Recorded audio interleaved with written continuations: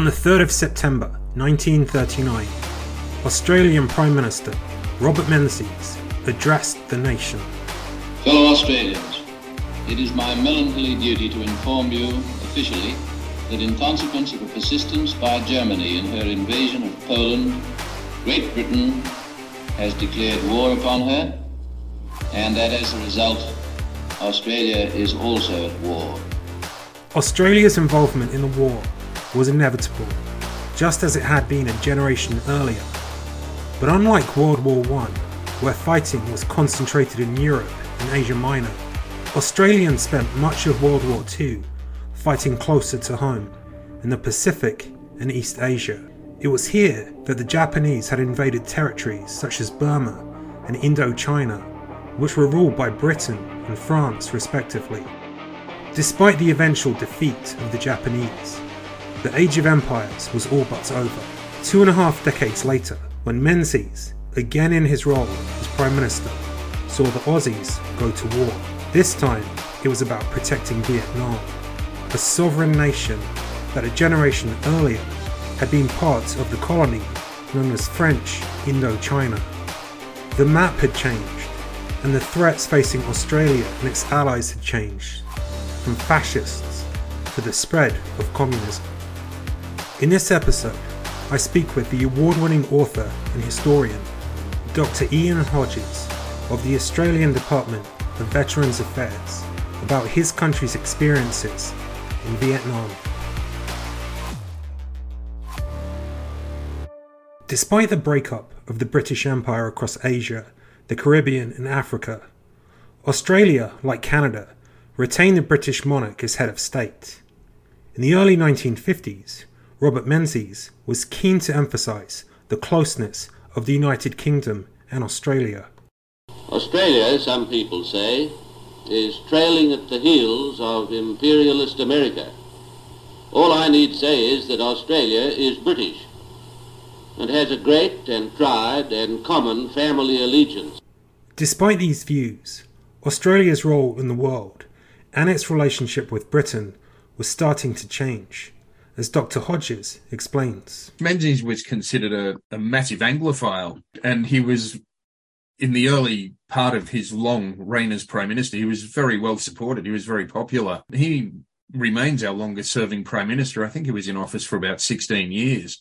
And so he got us into Vietnam and was Prime Minister all the way through to the sort of second half of the 1960s when he finally gave up. But he was seen very much as an Anglophile. But the situation had been that in the Second World War, with the fall of Singapore, Australians had realised that they could no longer rely on Britain for security in the region that Australia is in the world.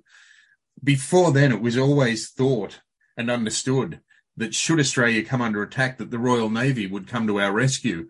With the loss of the Royal Navy's fleet base at Singapore and the shock of that, the shock of the Japanese marching through Southeast Asia, getting almost to the Australian mainland, conquering all the European powers that had colonies in Southeast Asia, defeating Britain easily in Malaysia and Singapore, caused a rethink in Australia. And we began looking to the United States, who during the war poured many hundreds of thousands of troops into Australia.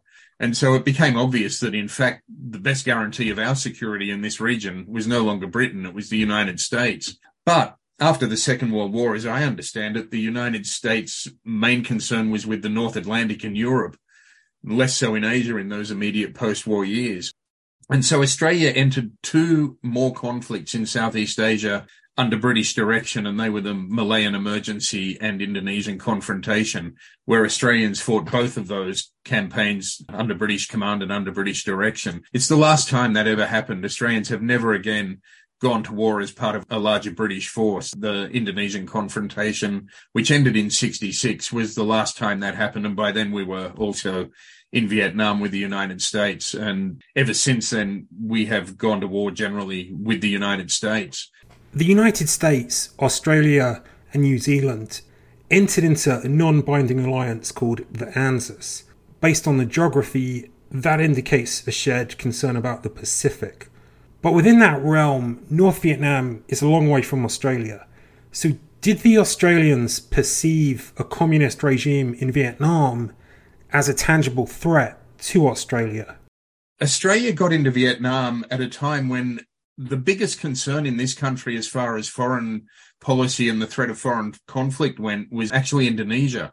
In the early 1960s, up to 64, 65, Australia was far more concerned about the possibility of a conflict with Indonesia, particularly along a common border on the island of New Guinea. The east of the island was Australian-mandated territory and the west of the island was Indonesian territory. There were considerable fears that there would be an escalation of fighting along that border and that we would come into conflict with Indonesia. What people didn't know at the time was that we were already in conflict with Indonesia, in confrontation, and Australian troops were fighting Indonesian troops in Indonesian territory on Borneo. And these were highly secret operations and nobody knew of it at the time. People knew that we were involved in this confrontation with Indonesia, but they did not know that Australians were fighting Indonesian soldiers on Indonesian territory. Australia had this concern about Indonesia. They'd always been aware of what was happening in Vietnam, but it was felt to be a little further away.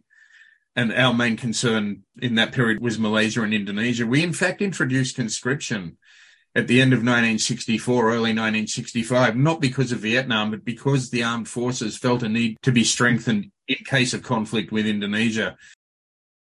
What happened was the Americans had said to Australia that the United States would support Australia if Australia was attacked by Indonesia, and they meant a full-scale military attack, not guerrilla warfare, not some sort of insurgency, a full-scale military attack, that the United States would support Australia. But in return for that, the United States expected Australian support for their policies in Vietnam. And so in 1962, when the United States had something in the order of 10, 11,000 advisors in Vietnam, we sent 30. We sent a group of military advisors, and they were known as the Australian Army Training Team Vietnam. And they arrived in Vietnam in July, August 1962. It was a very small commitment, almost you could say sort of the minimum that Australia could do to demonstrate support and to help the United States give the impression that it was more of a sort of global effort than it in fact was. So Australia became involved in Vietnam, not because of a serious concern about Vietnam in this country at the time, but more because of the need to keep America on side and to have American support for what we were doing vis-a-vis Indonesia. So that's kind of where it started for us. And from there, we expanded our commitment until 1966. We had a task force over there. In your book, He Belonged to Wagga, which we discussed in a previous episode, you talked about the veterans returning from World War I. And it was that conflict, obviously, that compelled the Australian government to form a professional national military for the first time. The Aussies obviously then played a major role in that conflict, as well as World War II. So by the time we are on the verge of the Vietnam War, almost 50 years later, how substantial was the Australian military? To give you a sense of that, by the mid-1960s, the government introduced conscription to bolster Australia's military force, again with the idea that the threat was coming from Indonesia. So after World War II, there'd been a mass demobilisation. There were fewer people in the armed forces than there had been after the Second World War, and they were sort of a professional cohort, but it was not a large military force. And that's why we introduced conscription, to bolster the numbers, particularly in the army. When the conflict began, what was the perception of Joe Public? Did people back home see this as a war that Australia should get involved with? Well, there was a certain amount, a strong amount of support for any anti-communist campaign. So Australians were not especially concerned when we started to become involved in the Vietnam War. As I said, we were sending only 30 military trainers. They were forbidden from participating in combat operations for the first 2 years that they were there, which dented their credibility in the eyes of the people they were training. But they were regular soldiers. They weren't conscripted. They weren't sent to Vietnam against their will. It was a small number of regular troops being deployed to do a job in a place where communism was a threat, and for which Australians were generally quite supportive. I'm curious if there was a strong Asian lobby in Australia at that time, comprised of expats from Vietnam and neighbouring countries such as Cambodia and Laos that were also caught up in the broader conflict. Was that something that occurred there with expat Asians in Australia? No, not at all. No, Australia wasn't like that. We had the White Australia policy, and the idea being to prevent people of colour and Asian people coming to Australia. We did have an Asian population, but they were almost all of Chinese extraction, and many of them could trace their heritage in this country back to the gold rush in the 1850s. But there was not a large Indo-Chinese community at all, and certainly not large enough to have any influence. That didn't come about until after the Vietnam War, when there was an influx of refugees from Cambodia, Vietnam, and Laos. During the war and in the period Australia was becoming involved and ramping up its involvement, there was no lobby of that nature at all. It has often been said the Vietnam War was the first televised war due to the level of access news reporters had, for better or worse, to the events on the ground. Reports of atrocities, the level of violence and death, obviously in America, helped to drive the anti-war movement as the war progressed. Was it viewed through the same prism in Australia?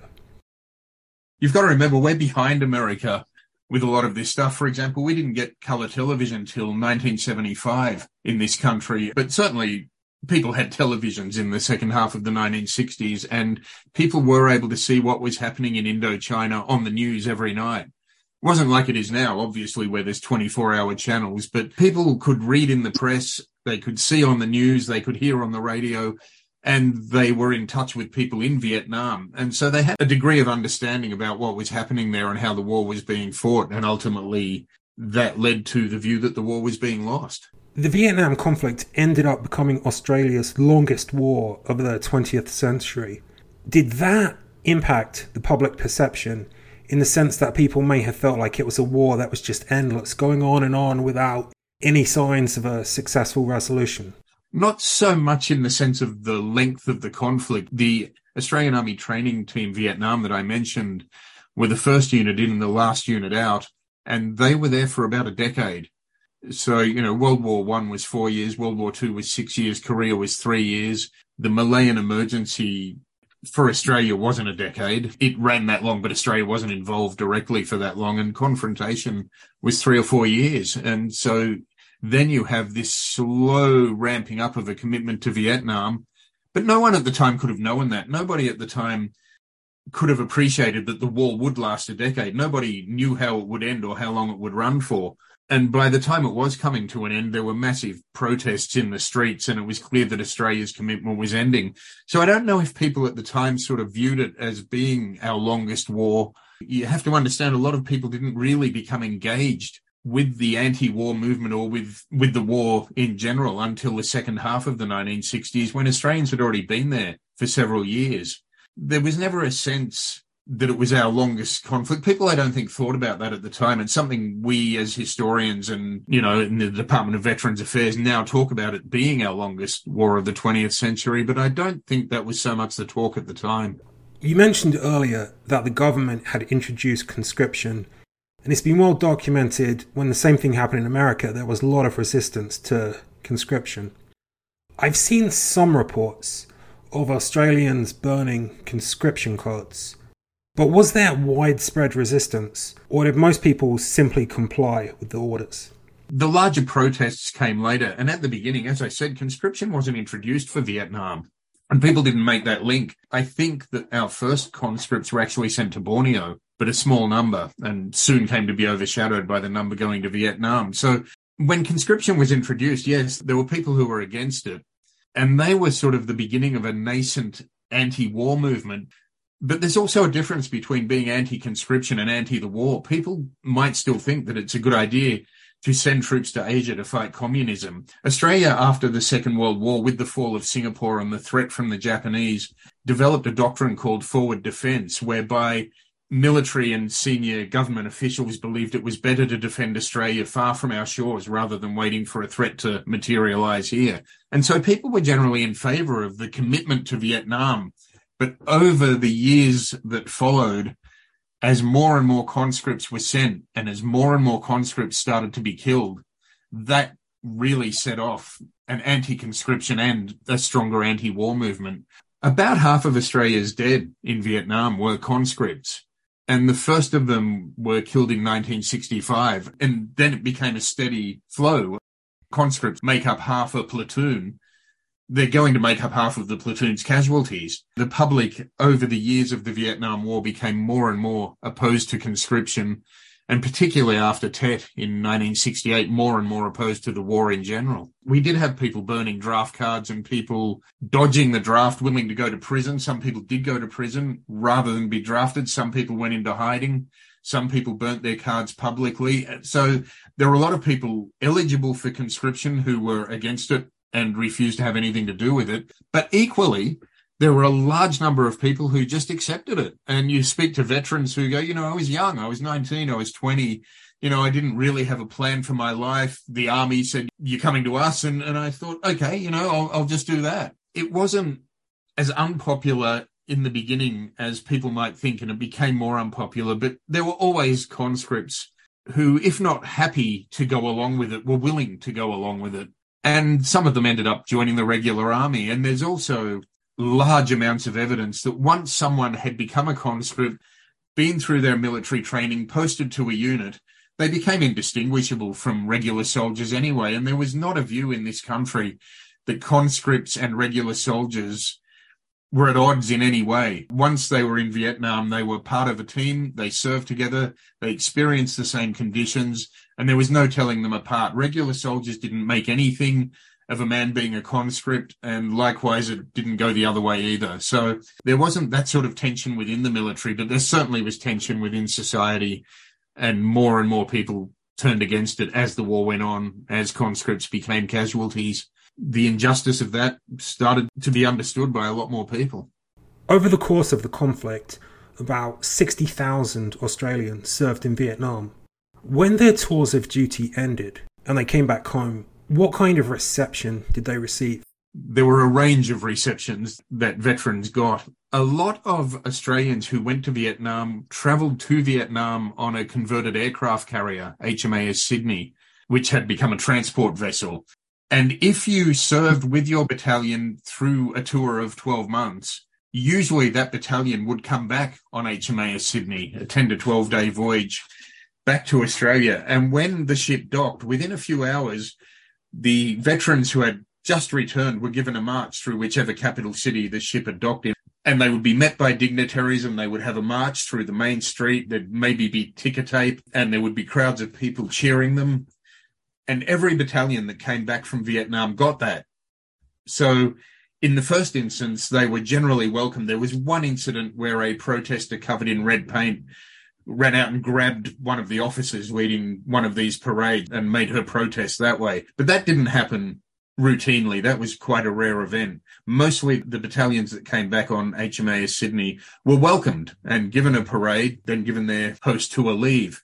But there were also reinforcements and smaller groups of men who came back piecemeal, and they came back on generally a Qantas flight that left Vietnam in the morning and landed in Sydney in the evening. There's a curfew at Sydney Airport of 11 p.m.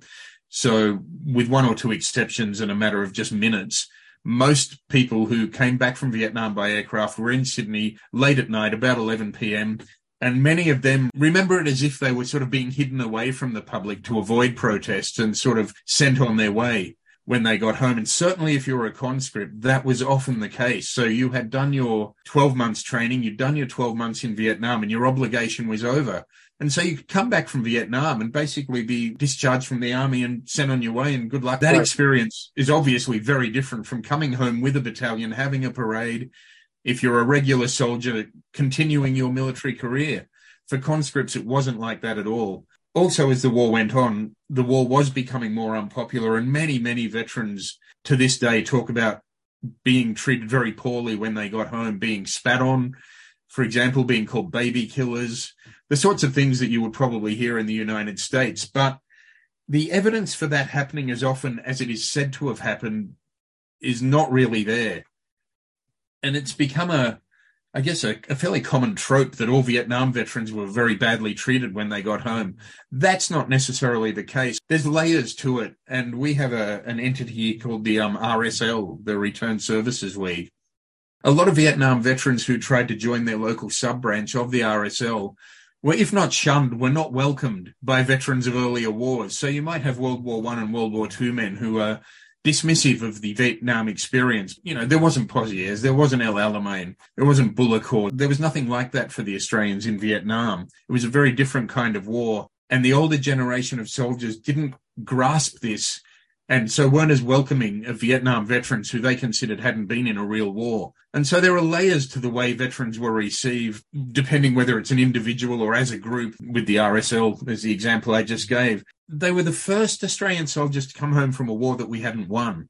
They came home over 10 years, so a tour would be 12 months, so you'd go 12 months. If you survived, you'd come home. So there were many cohorts of veterans coming back over time. There wasn't sort of one mass homecoming at the end of the war as there was with the First and Second World War. And as the commitment petered out, there was never going to be anything like that. So veterans felt perhaps that they hadn't got the same respect that First and Second World War and even Korean men had got. There are stories of them being mistreated, and some undoubtedly were. It was a bit more subtle, a bit more nuanced than the idea that they were all spat on and they were all reviled. It wasn't quite like that. And there's also the fact that common to returned soldiers in many wars, that people couldn't understand what they'd been through. It was very hard for people to grasp what had happened to them in Vietnam. And so you have these men, often very much changed from the man who left, trying to fit back into society. And of course, that can't have been easy for many of them and for many of their families. So coming home was difficult for many Vietnam veterans, and many of them held on to bitterness, many still do, about the way they were treated when they got home. They were made to feel very much better in 1987 when Australia threw a massive series of welcome home parades for Vietnam veterans. This is 12 years after the war ended, and Australia left that war in 1972-73. But there were massive marches, certainly through some of the capital cities, very well attended by crowds of people, welcoming back these men now in their 40s and 50s.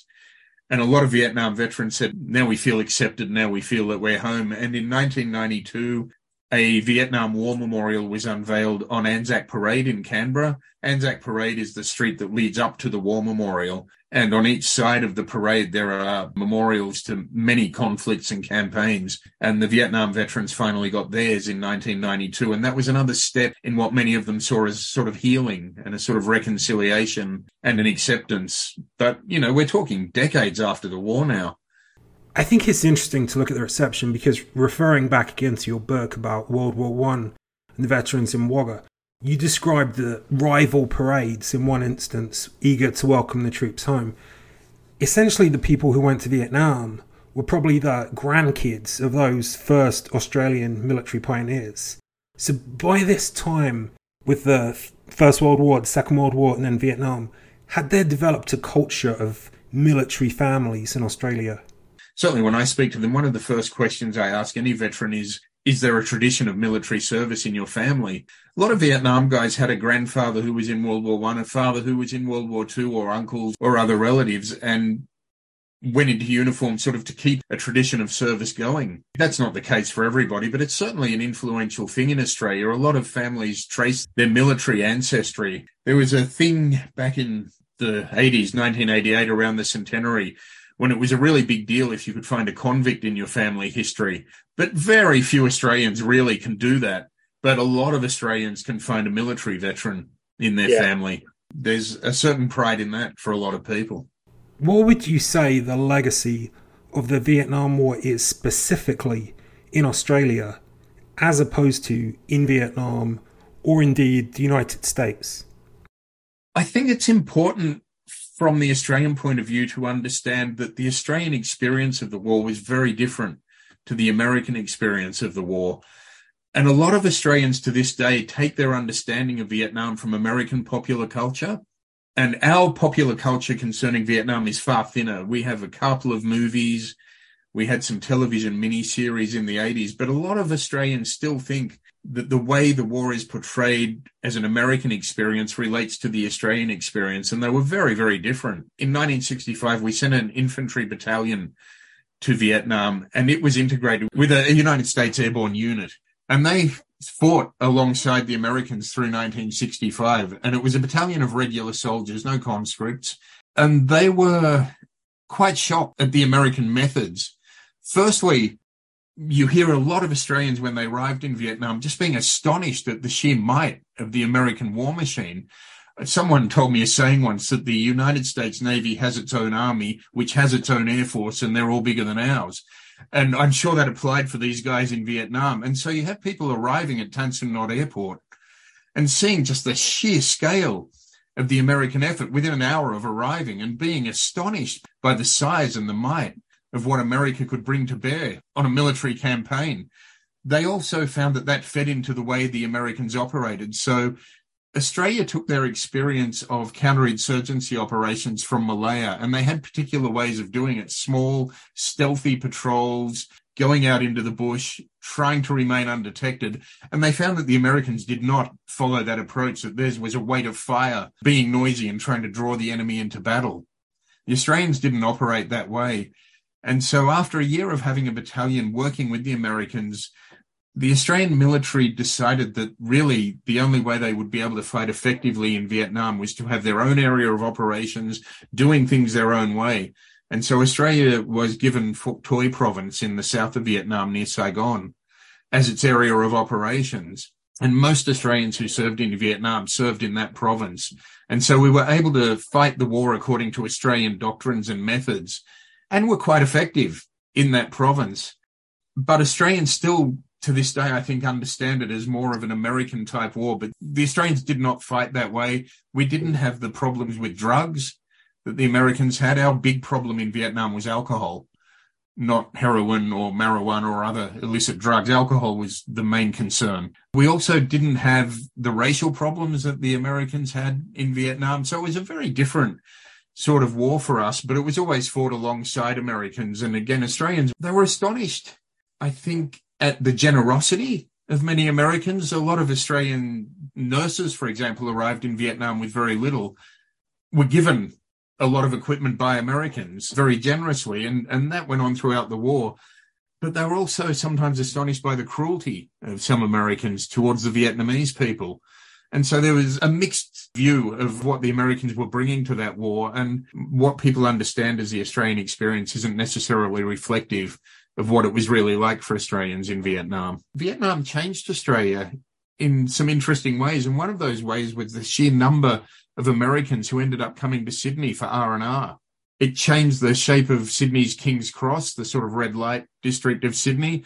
Suddenly you had restaurants changing their names. So, you'd go from, Uncle Harry's pie shop or whatever to the beefsteak and bourbon, or they would give things American names, and Americans were welcomed in Sydney. Some of them would stay with Australian families. Some of them would go on farm visits. Many of them never left King's Cross. They were looked after by volunteer organisations. A range of experiences were open to Americans, but Americans were then also in some ways held responsible for introducing hard drugs to the King's Cross area of Sydney. It had effects on Australia that were, I think, unanticipated, I guess, as any war is. And that's one of the ways. And as I said earlier, in the post-war period, the number of refugees from Indochina changed the shape of some Australian suburbs and changed certain aspects of our culture, even if it seems as sort of shallow as the way we eat, the restaurants we have, the integration of certain Asian cultural mores into Australian suburbs. And so there are parts of Australian cities now that are sort of known as Vietnamese areas or Cambodian areas. And for many of us, including myself, it's been a really enriching experience for this country.